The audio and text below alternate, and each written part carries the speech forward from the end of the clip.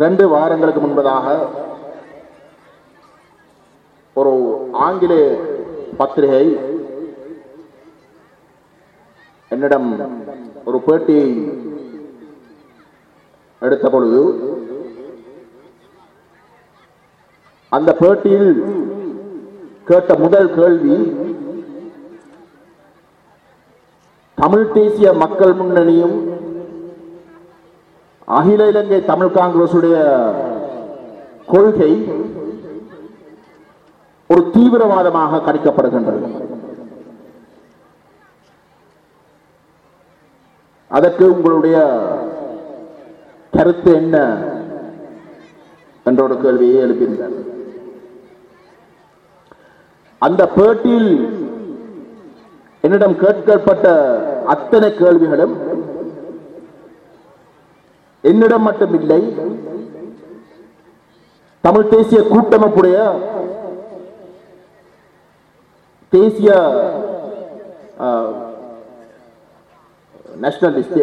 தேசிய பட்டியல் பாராளுமன்ற உறுப்பினர் சுமந்திரன் அவர்களிடம் முன்வைக்கப்பட்டன. என்னிடம் தீவிரவாதம் சம்பந்தப்பட்ட கேள்விக்கு நான் கொடுத்த பதிலை பற்றி கூறுவதற்கு முன்பதாக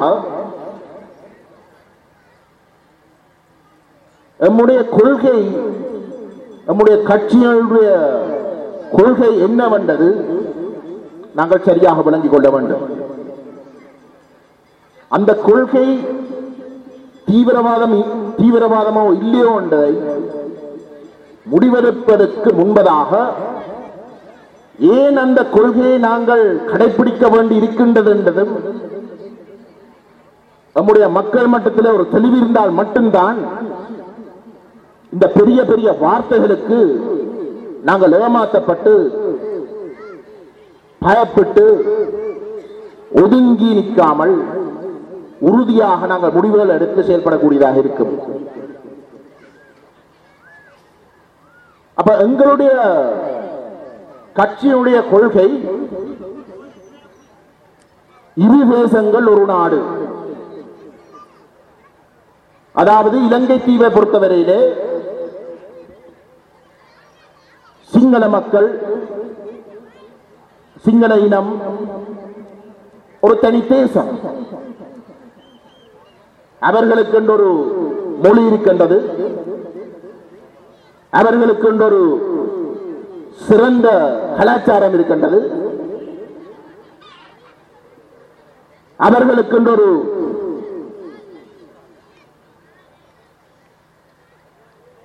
பாரம்பரியம் இருக்கின்றது,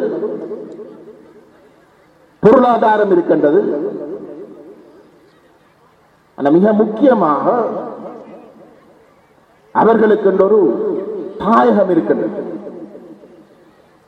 சிங்கள மக்கள் வடகிழக்கு அப்பால் இருக்கக்கூடிய அத்தனை மாவட்டங்களிலும் பெரும்பான்மையாக இருக்கின்றார்கள்.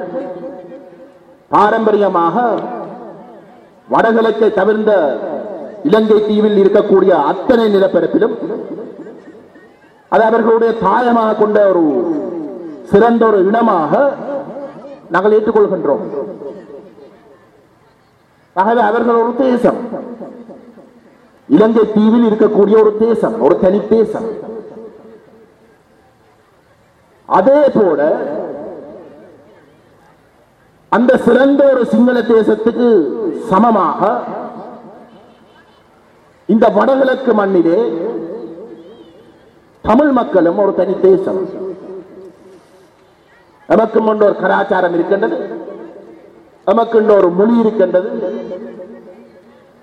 நமக்கு ஒரு பொருளாதாரம் இருக்கின்றது. நம்முடைய கூட்டு வாழ்க்கை தக்க வைக்கக்கூடிய ஒரு பொருளாதாரம் இருக்கின்றது. காலம் காலமாக நாங்கள் எங்களுடைய பொருளாதாரத்திலே பலத்தின் நிமித்தம் நாங்கள் எங்களுடைய இனத்தை கட்டியெழுப்பி வந்திருக்கின்றோம். அவை எல்லாற்றுக்கும் அப்பால் நமக்கு ஒரு தமிழ் மண் இருக்கு. சர்வதேச சட்டத்தின்படி ஒரு தெளிவான நிலப்பரப்பு இருக்கின்ற பொழுதும் அந்த நிலப்பரப்புக்குள் வாழுகின்ற மக்கள் ஒரு மொழி பேசுகின்ற பொழுது, அவர்களுக்கு ஒரு கலாச்சாரம் இருக்கின்ற பொழுது, அவர்களுடைய கூட்டு வாழ்க்கையை தக்க வைக்கக்கூடிய பொருளாதாரம் இருக்கின்ற பொழுது, அவர்களுக்கு ஒரு தேசம் என்ற அங்கீகாரம் கிடைக்கின்றது. அந்த வகையிலே இலங்கை தீவை பொறுத்தவரையிலே ஒரு சிங்கள தேசம் இருக்கின்றது, அதே போன்ற ஒரு தமிழ் தேசம் இருக்கின்றது. இந்த ரெண்டு தேசங்கள் அங்கீகரிக்கப்பட்டு அந்த ரெண்டு தேசங்களுக்குரிய அந்தஸ்து முழுமையாக ஏற்றுக்கொள்ளப்பட்டு அந்த தேசம் என்ற அங்கீகாரத்துக்குரிய அத்தனை உரிமைகளும் வழங்கப்படுகின்ற ஒரு நிலையிலே நாங்கள் ஒரு பொது நாட்டை சேர்ந்து கட்டியெழுப்புறதுக்கு தயாராக இருக்கின்றோம் என்றதுதான் நம்முடைய கட்சியுடைய கொள்கை.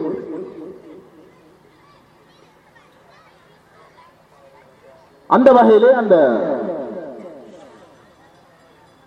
பத்திரிகையாளர் என்னிடம் கேட்ட கேள்விக்கு நான் கொடுத்த பதில், இந்த தீவு வெறுமனே ஒரு சிங்கள பௌத்த மக்களுக்கு சார்ந்த ஒரு தீவு அல்ல, மாறாக சிங்கள பௌத்த மக்கள் எவ்வகையிலே அவர்கள் உரிமை கோருகின்றார்களோ அதே போன்று ஈழத்தமிழர்களும் முஸ்லிம்களும் மலையக தமிழர்களும் அனைத்தும் கூட்டாக உரிமை கோருகின்ற ஒரு நிலைமையை உருவாக்க வேண்டும் என்று கேட்பது தீவிரவாதமா என்ற ஒரு கேள்வியை நான் திருப்பி அளிக்கிறேன்.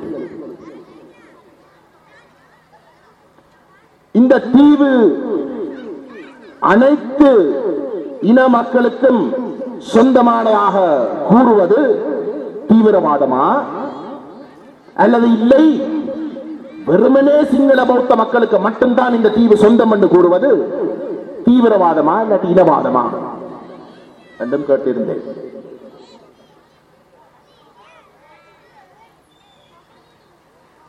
இதே கேள்விக்கு தமிழ் தேசிய கூட்டமைப்புடைய தேசிய பற்றிய பாராளுமன்ற உறுப்பினர் கொடுத்த பதில், எம்மை பொறுத்தவரையிலே நாங்கள் தமிழீழ விடுதலை புலிகள் அமைப்பை அல்லாட்டி அவர்களுடைய சித்தாந்தங்களை கடைபிடிக்கவில்லை. நாங்கள் பயங்கரவாதிகள் அல்ல, நாங்கள் வேறு அவர்கள் வேறு. அந்த கேள்விக்கும் அவர் கொடுத்த பதிலுக்கும் என்ன தொடர்பு இருக்கின்றது என்று எனக்கே தெரியாது.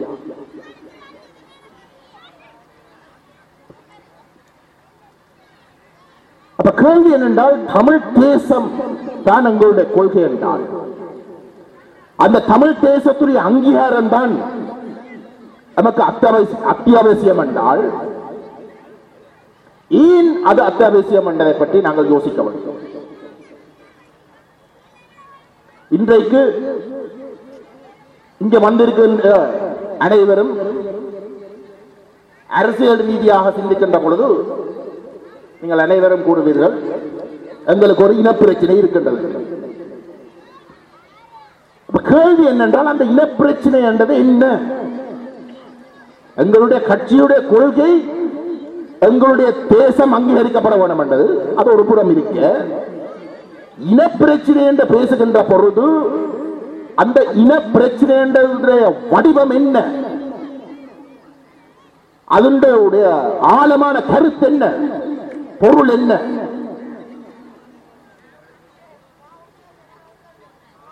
கருத்துரையை பொறுத்தவரையிலே இங்கு வாழுகின்ற மக்கள், அதுவும் விசேஷமாக இந்த பிரதேசத்தில் வாழுகின்ற மக்கள் கடல் தொழில் செய்கிற மக்கள். உங்களுடைய தொழில் திட்டமிட்ட வகையிலே பாதிக்கப்படுகின்றது. இன்றைக்கு 30 வருடங்களாக போர் காரணத்தின் நிமித்தம் நம்முடைய பொருளாதாரம் விழுந்திருக்கின்றது, வீழ்ச்சி அடைந்திருக்கின்றது. கடல் தொழில் செய்கின்ற நம்முடைய தமிழ் மக்கள் 30 வருடங்களுக்கு பின்னுக்கு நிற்கின்ற ஒரு நிலையிலே நாங்கள் தொழில் செய்ய வேண்டியிருக்கின்றோம். ஆனால் இதே கடல் பரப்பிலே சிங்கள மக்களும் வந்து தொழில் செய்கின்றார்கள். அவர்கள் தொழில் செய்கின்ற பொழுது அவர்களுடைய படகுகள் மல்டிடே போட், இன்றைக்கு இருக்கக்கூடிய மிக பலமான ஒரு பொருளாதார பலத்தை பயன்படுத்தி அவர்களுக்கு நவீன தொழில் செய்யக்கூடிய படகுகளை பயன்படுத்தி எங்களுடைய சொந்த மக்கள் 30 வருடங்களாக போரால் பாதிக்கப்பட்டிருக்கின்ற நிலையிலே அவர்களோடு போட்டியிட முடியாத அளவுக்கு நிலைமையில் இருக்கின்றது. நம்முடைய பொருளாதாரம் அந்த கோணத்தில் அளிக்கப்படுகின்றது. 30 வருடங்களாக பாதிக்கப்பட்ட ஒரு பிரதேசத்தில் போர் முடிவடைந்ததற்கு உடனே எந்த விதமான பொருளாதார பாதுகாப்புகளும் இல்லாமல் இந்த மண்ணில் போரால் பாதிக்கப்பட்ட மக்கள் எந்த விதமான பாதிப்பும் இல்லாத சிங்கள மக்களோடு தொழில் செய்ய போட்டி போட வேண்டிய ஒரு நிலைக்கு தள்ளப்பட்டால் அதன் உண்மையான அர்த்தம் திட்டமிட்ட வகையில் எங்களுடைய பொருளாதாரத்தை அளிப்பது. தமிழ் தேசத்தை பொறுத்தவரையில் எங்களுடைய பொருளாதாரம் வெறுமனே கடற்தொழில் மட்டுமல்ல, விவசாயம், நம்முடைய நிலப்பரப்புகள் பறிக்கப்படுகின்றன, மண் பறிக்கப்படுகின்றது, குடியேற்றங்கள் நடைபெறுகின்றது.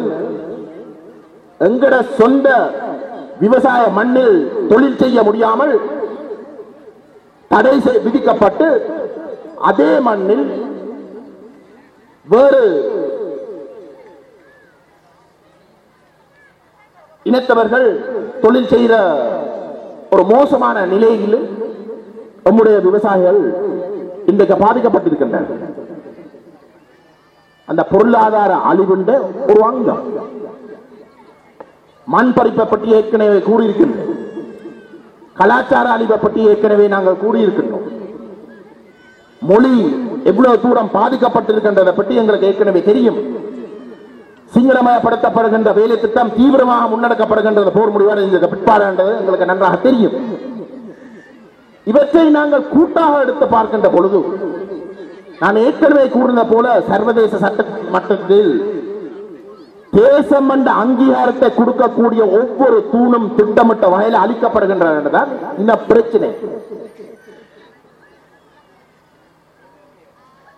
அந்த ஒவ்வொரு தூணும் அளிக்கப்படுகின்றதை நீங்கள் கூட்டாக எடுத்து பார்க்கின்ற பொழுது தொகுத்து பார்த்தால் அதுக்கு ஒரு பெயர் இருக்கின்றது.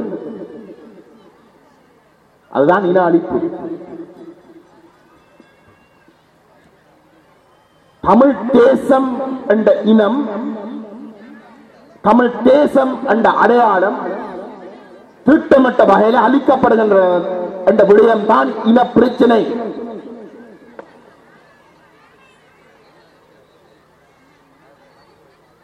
அப்ப தேசம் அளிக்கப்படுகின்றதான் பிரச்சனை என்றால் அந்த பிரச்சனைக்கு இருக்கக்கூடிய ஒரே ஒரு தீர்வு அந்த தேசத்துடைய அங்கீகாரம், வேற எதுவும் கிடையாது.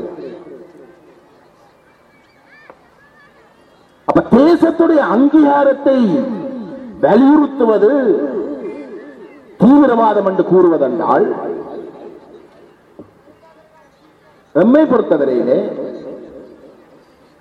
நாம் அந்த தீவிரவாதம் என்ற லேபிளை விருப்பத்தோடு ஏற்றுக்கொள்றதுக்கும் தயாராக இருக்கின்றோம். நாம் சிங்கள தேசத்தை அழிப்பதற்கு விரும்பவில்லை, அழிக்கிறதுக்கும் எந்த ஒரு இடத்திலும் நாங்கள் செயல்படவும் இல்லை. இன்றைக்கு கூட தமிழினம் சிங்கள தேசத்தை முழுமையாக அங்கீகரிக்கின்றது. அவர்களுக்கு ஒரு சிறந்த ஒரு மதம் இருக்கின்றது, அவர்களுக்கு ஒரு மொழி இருக்கின்றது. இந்த விடயங்கள் தொடர்பாக எங்களுக்கு எந்த விதமான ஆட்சேபமும் கிடையாது, பிரச்சனையும் கிடையாது. சிங்கள மக்கள் முன்னேற வேண்டும், அவர்கள் தங்களுடைய தேசத்தை பலமாக வைத்திருக்க வேண்டும் என்பதில் மாற்று கருத்து கிடையாது.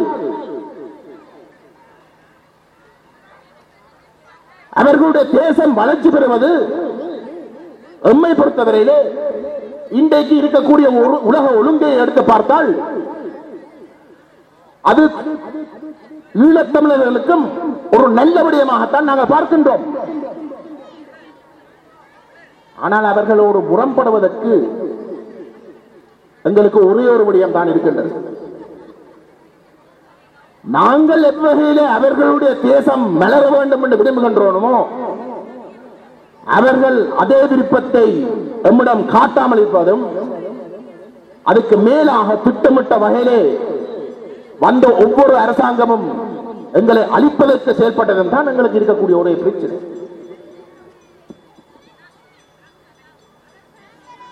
ஆகவே நண்பர்களே, தமிழ் தேசிய மக்கள் முன்னணியினரிடம் அகில இலங்கை தமிழ் காங்கிரசுடைய நிலைப்பாடு, தமிழ் தேசத்துடைய அங்கீகாரம் என்பது தீவிரவாதம் அல்ல, மாறாக உலக அரங்கில் கனடா போன்ற நாடு ஆங்கிலம் பேசுகின்ற கனேடிய மக்கள் ஒரு தனி தேசமாக அங்கீகரிக்கப்பட்டிருக்கின்ற அதே சமயம் அந்த ஆங்கில பேசுகின்ற மக்கள், ஆங்கில பேசுகின்ற மக்களுடைய தேசம் எண்ணிக்கையில பெரும்பான்மையாக இருக்கின்ற ஒரு சூழலில் அந்த நாட்டுடைய பிரதமரே அந்த நாட்டுக்குள் இருக்கக்கூடிய பிரெஞ்சு பேசுகின்ற மக்கள், ஆங்கிலம் பேசுகின்ற மக்கள் ஒரு தனி தேசமாக இருக்கின்ற அதே மாதிரி அவர்களும் ஒரு தனி தேசமாக இருக்கின்றார்கள் என்று அந்த நாட்டுடைய பிரதமர், ஆங்கில பிரதமரே முன்மொழித்து பாராளுமன்றத்தில் ஏகமனதாக தீர்மானங்கள் நிறைவேற்றப்பட்டிருக்கின்றது. கனடாவில் நடைபெறுவது தீவிரவாதமா?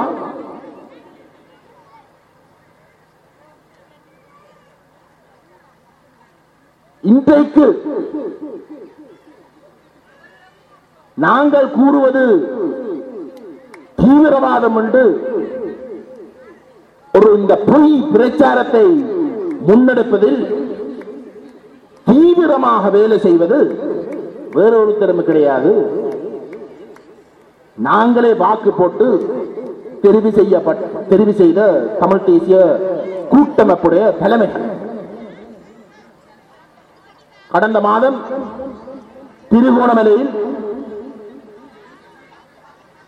திருகோணமலை பாராளுமன்ற உறுப்பினரும் தமிழ் தேசிய கூட்டமைப்புடைய தலைவரும் சம்பந்தன் ஐயா தன்னுடைய தமிழரசு கட்சியுடைய கிளை கூட்டத்தை நடத்தினார். அந்த கிளை கூட்டத்தில் அவர் மிக தெளிவாக கூறியிருக்கின்றார், அண்மை காலமாக ஒரு சிலர் ரெண்டு தேசம் ஒரு நாடு என்று கூறுகின்றார்கள். அதாவது ஒரு தமிழர் ஒரு தேசமாம், சிங்களவர்கள் இன்னொரு தேசமாம், இந்த ரெண்டு தேசங்களும் இணைந்து இருக்கக்கூடிய ஒரு நாடை தான் தாங்கள் விரும்புகிறோம் என்று ஒரு சிலர் கூறிக்கொண்டிருக்கின்றார்கள். இந்த தேசம் என்று பேசுவது தீவிரவாதம் என்று கூறுவது மட்டுமல்ல, அது நடைமுறை சாத்தியம் இல்லை, அது ஒரு வெற்று கோஷம். அது மட்டுமல்ல, அது பிரிவினைவாதம் என்றும் கூறியிருக்கின்றார். அப்ப தமிழ் தேசிய கூட்டமைப்புடைய தலைவர், தமிழ் தேசிய கூட்டமைப்பு, அந்த பேர் முக்கியம். தேசியம் என்று சொல்வது தீவிரவாதம் என்றால் உங்களுடைய கட்சியுடைய பேர் எப்படி தேசியம் என்ற வார்த்தையை பாதிக்குது?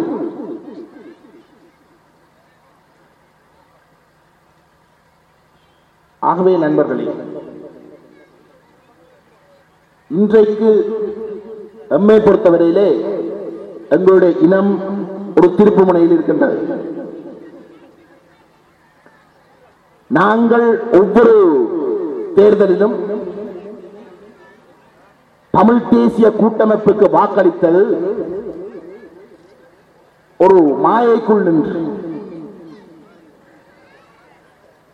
நான் பேசுவதற்கு முன்பதாக பேசின ஒவ்வொரு பேச்சாளரும் கூறியிருந்தார்கள், தமிழ் தேசிய கூட்டமைப்பு நம்முடைய மக்களை பொறுத்தவரையிலே தமிழக விடுதலை புலிகள் அமைப்பு உருவாக்கிற ஒரு அமைப்பு, அவர்கள் காட்டி சென்ற ஒரு அமைப்பு. ஆகவே அவர்களுக்கு அவர்களுடைய காலத்துக்கு பின்னர் கூட்டமைப்பு தான் தங்களுடைய கட்சியாக தெளிவாக இருக்க வேண்டும் என்று. ஆனால் இன்றைக்கு தமிழ் தேசிய கூட்டமைப்பு செய்வது என்ன? அந்த தமிழ் தேசிய கூட்டமைப்பை உருவாக்கின தரப்பு தமிழ் தேசியத்தை வலியுறுத்த வேண்டும் என்ற அடிப்படையிலே ஒரு கொள்கை 2001ஆம் ஆண்டு அறிமுகப்படுத்தி, அந்த கொள்கையின் அடிப்படையிலே அந்த கட்டமைப்புக்கு ஒரு பேரையும் கொடுத்து தேசியம் என்ற விடயத்தை மையப்படுத்தி தான் அந்த அமைப்பு செயற்பட வேண்டும் என்று கூறி அந்த அமைப்பு விலகி சென்றிருக்கின்றது. அப்ப அந்த தமிழ் தேசிய கூட்டமைப்புடைய இந்திய தலைமை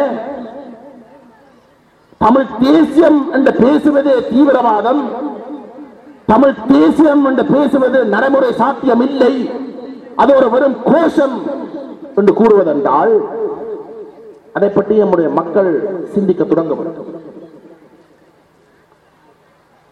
இனிமேலும் தொடர்ந்தும் நாங்கள் ஏமாற்றப்பட்டுக் கொண்டு இருக்க முடியாது. நீங்கள் தொடர்ந்தும் இந்த மாயைக்குள் நின்று ஏமாற்றப்பட போகின்றீர்கள் என்றால் உண்மையிலே இன்னும் 5 வருடங்களில் எங்களுடைய அனுமதியோடும் எங்களுடைய அனுசரணையோடும் நம்முடைய தேசம் அழிக்கப்படுவதாக தான் அமையும்.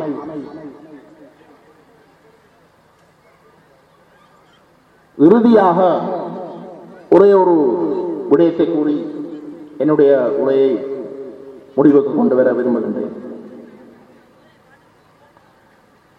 தமிழ் தேசிய மக்கள் முன்னணி வரப்போகின்ற பாராளுமன்ற தேர்தலில் நிச்சயமாக தமிழீழம் முழுவதிலும் போட்டியிடும், அதில் மாற்று கருத்து இல்லை. அந்த முடிவு நம்முடைய கட்சியுடைய உறுப்பினர்கள் விரும்புவதற்கு விட இன்றைக்கு உண்மையிலே கூட்டமைப்புக்கு முழுமையாக ஆதரித்து செயல்பட்டு முழுமையாக ஏமாற்றப்பட்டிருக்கின்ற நபர்கள் தான் கூடுதலாக விரும்புகின்றார்கள். அதை நம்மை பொறுத்தவரையிலே தமிழ் தேசத்தை மையப்படுத்தி தமிழ் தேசத்துடைய அங்கீகாரம் பெறுவதற்காக நாம் எதிர்வரும் தேர்தலில் நிச்சயமாக போட்டியிடப் போகின்றோம். ஆனால் இந்த போட்டிக்கு தமிழ் தேசிய கூட்டமைப்பு பயப்படுகின்றன. அதை எதிர்பார்க்க வேண்டியதுதான். 5 வருடங்களாக அவர்கள் எங்களுடைய மக்களுக்கு கூறி வந்த ராஜதந்திரம் என்ற பெயரிலே இந்த மக்களுக்கு எண்ணத்தை காட்டலாம் என்றது இன்றைக்கும் ஒரு கேள்விக்குறியாகத்தான் இருக்கின்றது. 5 வருடங்களாக எங்களுக்கு சொல்லப்பட்டது ஒரு சர்வதேச விசாரணை வழங்கப்படும் என்று. இன்றைக்கு அந்த சர்வதேச விசாரணை சுருங்கி ஒரு உள்ளக விசாரணையாக முடக்கப்பட்டிருக்கின்றது.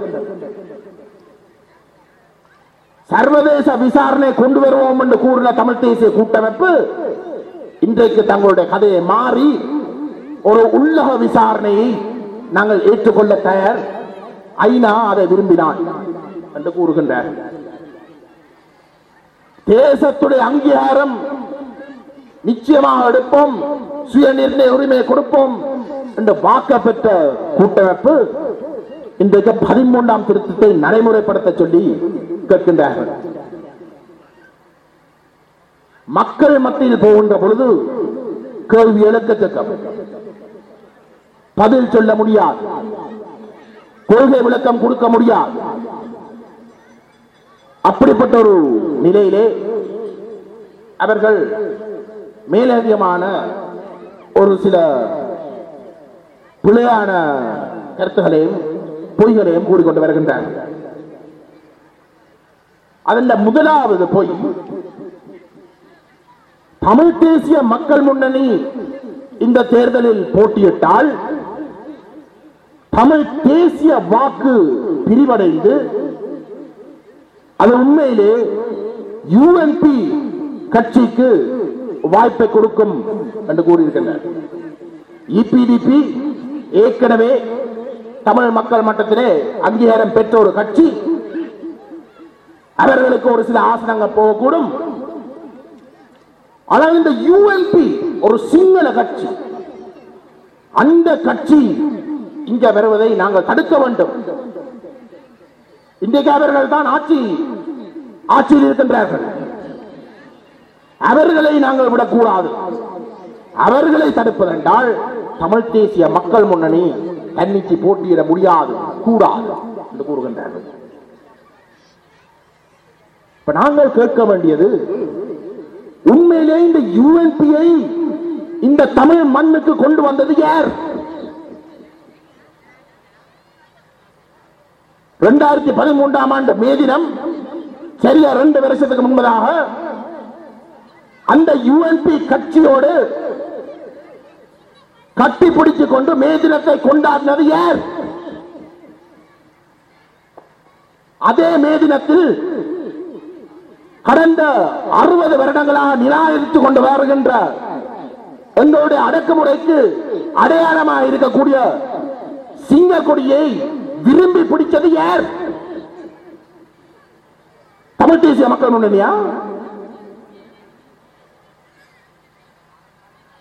இன்றைக்கு நிபந்தனை இல்லாத ஆதரவு கொடுத்து அதே யூஎன்பி இந்த அரசாங்கத்திலே தேசிய நிர்ணய சபையிலே அங்கம் வகிக்கிற உறுப்பினர் யார்? தமிழ் தேசிய மக்கள் முன்னணி தலைவரா அல்லது கூட்டமைப்புடைய தலைவரா? ஆகவே நண்பர்களே, இனிமேலும் நீங்கள் ஏமாற்றப்பட முடியாது. தமிழ் தேசிய கூட்டமைப்பு ஒரு தேசிய கட்சி என்று கூறுகின்றார்கள். வார்த்தைகளை மறந்து விடுங்கள், அவர்களுடைய செயல்பாடுகளை பாருங்கள். உண்மையிலே நாங்கள் இபிடிபி ஒரு துரோக கட்சி என்று கூறுகின்றோம். என்ன துரோகம்? டக்ளஸ் தேவானந்த ஒரு துரோகி என்று சொல்றோம், மண்ணில் இருந்து புரட்டவனம் என்று சொல்றோம். என்ன காரணம்? முதலாவது, சிங்கள கட்சிகளுக்கு ஆதரவு கொடுப்பது. இரண்டாவது, சிங்க கொடியை ஏற்றுக்கொள்வது. மூன்றாவது, தேசிய தினத்தில் சிங்கள தேசிய தினத்தில் வந்து கலந்து கொள்வது. நாலாவது, 13ஆம் திருத்தமும் மாகாண சபையையும் தீர்வாக ஏற்றுக்கொள்வது. கூட்டமைப்பு இன்றைக்கு கூட்டமைப்பு 13ஆம் திருத்தத்தை ஏற்றுக்கொள்ளவில்லையோ? பெரிய பெரிய தலைவர்கள், உலக தலைவர்கள் இந்த மண்ணுக்கு வருகின்ற பொழுது தேசிய பிரச்சனை பற்றி பேசாமல் 13ஆம் திருத்தத்தை அமுல்படுத்த சொல்லி கேளுங்கள் என்றுதான் அவர்கள் அந்த தலைவர்களுக்கு முன்வைக்கிற கோரிக்கை. இது டக்ளஸ் தேவானந்த முன்வைக்கிற கோரிக்கை அல்ல.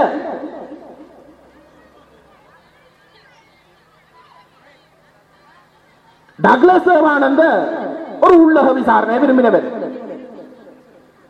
அவர் அது அப்பட்டமாக கூறியிருக்கின்றார். எங்களுக்கு அது தெரியும், எங்களோட மக்களுக்கும் தெளிவு. அதனால்தான் அவர் ஒரு துரோகியாக வந்து பார்க்கப்படுகின்றார். ஆனால் இன்றைக்கு தேசம் என்ற ஒரு கோஷத்தை காட்டி வாக்கு பெற்ற கூட்டமைப்பு அதே உள்ளக விசாரணையை கோருவது துரோகத்தனம் இல்லையா? ஒரு சர்வதேச விசாரணை நடக்கின்ற பொழுது இந்த மண்ணில் வாழுகின்ற மக்கள், பாதிக்கப்பட்ட மக்கள் சாட்சியம் கொடுத்தால் மட்டும்தான் உண்மையை முழுமையாக வெளிக்கொண்டு வரலாம் என்று முடிவெடுத்து, நாங்கள் நம்முடைய மக்களுக்கு ரகசியமாக உங்களுடைய வாக்குமூலங்களை எங்களுக்கு தாருங்கள், நாங்கள் அதை வெளியில் அனுப்பி விடுவோம், எங்களுடைய சாட்சியங்கள் பதிவு செய்யப்பட வேண்டும் என்று கேட்ட பொழுது, இல்லை இல்லை, தயவு செய்து நீங்கள் இங்கே சாட்சியம் கொடுக்க தேவையில்லை, வெளியிலே புலம்பெயர்ந்த தமிழ் மக்கள் மட்டத்திலே போதிய அளவு சாட்சியம் ஏற்கனவே இருக்கு, ஒரு முழுமையான விசாரணை நடத்த அளவுக்கு சாட்சியம் வெளியில இருக்கு, இந்த மண்ணில் இருந்து நீங்கள் சாட்சியம் கொடுக்க தேவையில்லை கூறுவது யார்?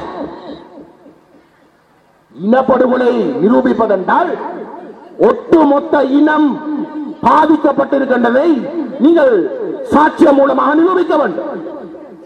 2-3 தனிநபர்கள் போய் சாட்சியம் அளித்து ஒரு ஒட்டுமொத்த இனப்படுகொலையை நிரூபிக்க முடியாது.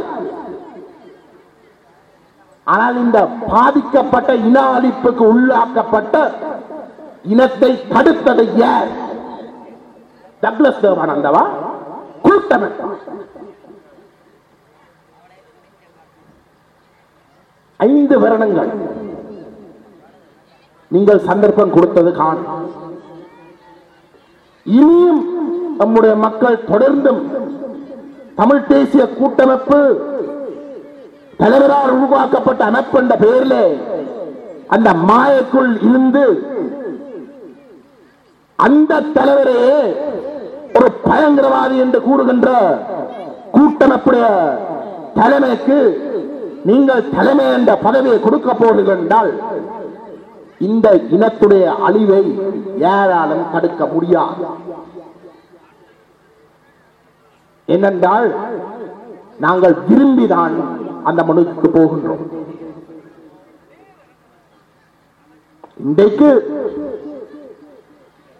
இந்த இனத்துக்கு எதிராக மேற்கொள்ளப்படுகின்ற அத்தனை முடிவுகளையும் உங்களுக்கு தெரியாமல் சர்வதேச சமூகத்துக்கு நீங்கள் வாக்களித்த கூட்டமைப்புடைய தலைமைகளுடைய நியாயங்களை காட்டித்தான் அவர்கள் அந்த நடவடிக்கைகளை நியாயப்படுத்துகின்றனர்.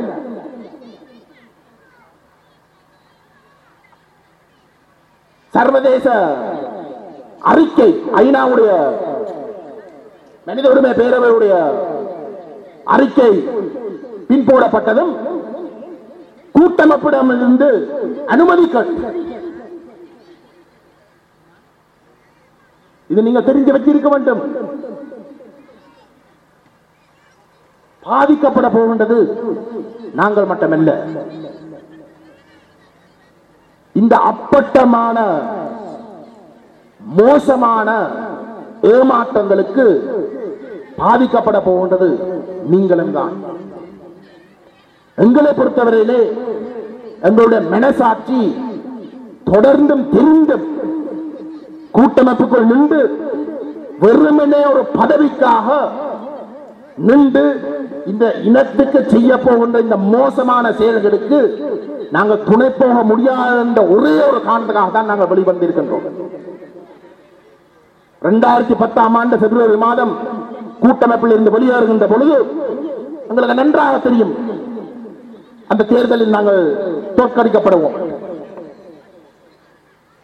ஆனால் 5 வருடங்கள் எங்களுடைய மக்கள் எங்களுக்கு அங்கீகாரம் கொடுக்காமலும் அந்த மக்களுடைய பிரச்சனைகளை நாங்கள் கைவிடவில்லை.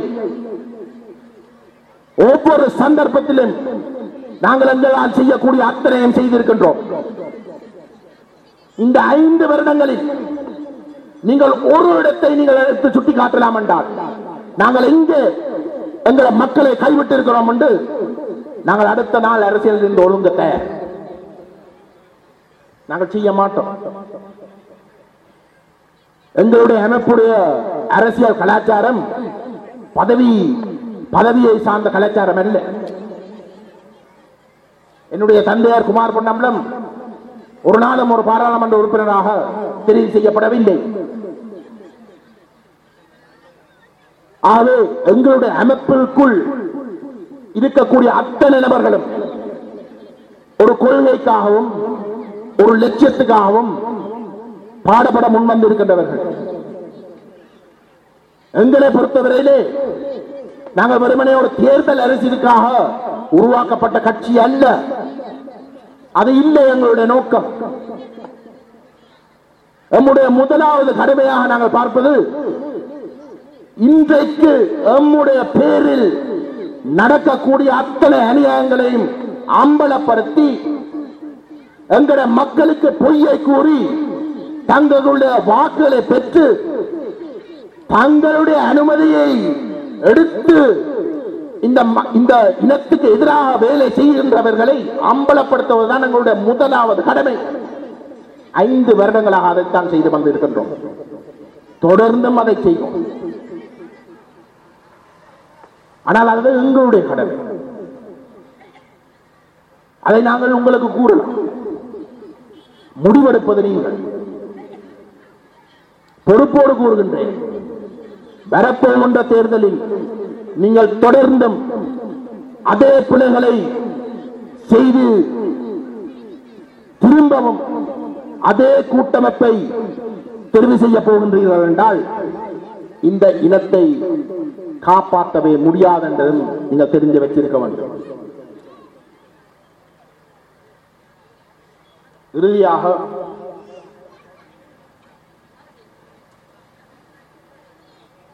நம்முடைய கட்சி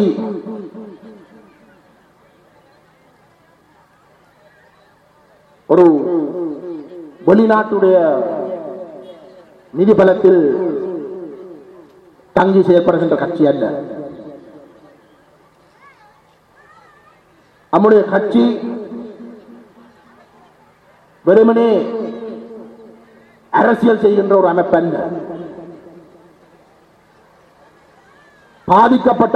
போரால் பாதிக்கப்பட்ட மக்களுக்கு கடந்த 5 வருடங்களாக நாங்கள் பல உதவிகளை செய்து கொண்டு வருகின்றோம். அந்த உதவிகள் எல்லாமே நம்முடைய சொந்த புலம்பெயர்ந்த தமிழ் மக்கள் உடைய நிதி உதவி. நம்மை பொறுத்தவரையிலே நாங்கள் பிரதிநிதித்துவம் இல்லாத ஒரு கட்சி. எங்களுக்கு ஒரு உள்ளூராட்சி உறுப்பினர் கூட இல்லை. அப்படி இருக்கவும் நம்முடைய கொள்கை விளக்கத்தை முழுமையாக ஏற்று எத்தனையோ எதிர்ப்புகள் மட்டத்திலும் இல்லை, நீங்கள் நேர்மையாக செயல்படுகிறீர்கள் என்பதை நாங்கள் சரியாக விளங்கிக் கொண்டிருக்கின்றோம். ஆகவே உங்கள் ஊடாக நம்முடைய மக்களுக்கு அந்த உதவியை நாங்கள் செய்ய விரும்புகின்றோம் என்று விரும்பி கொடுக்கக்கூடிய நபர்களுடைய உதவிதான் அந்த உதவி.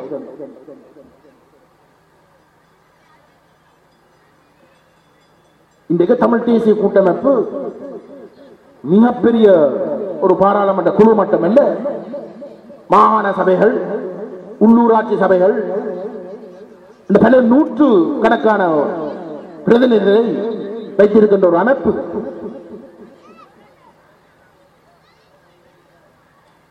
பெரும்பான்மையான புலம்பெயர்ந்த தமிழ் மக்கள் கூட கடந்த 5 வருடங்களாக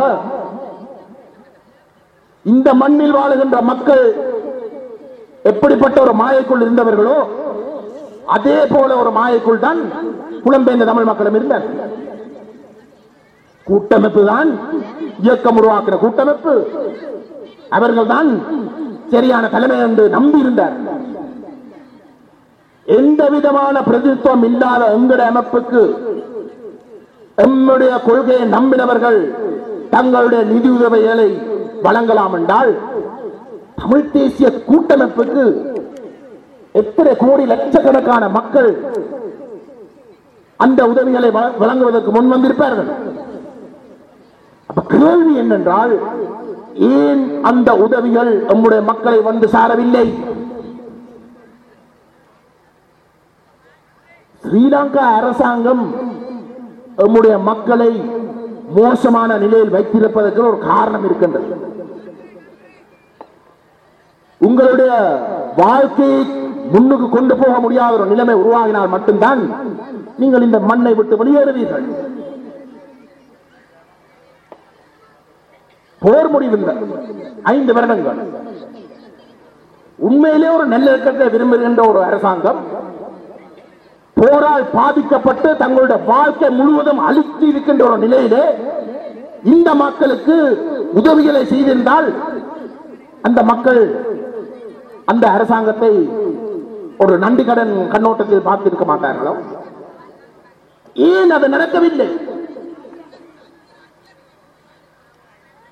மிக எல்லாத்தையும் எழுந்திருக்கின்ற பொழுது அந்த உதவிகள் மிகப்பெரிய ஒரு உதவியாக இருந்திருக்கும்.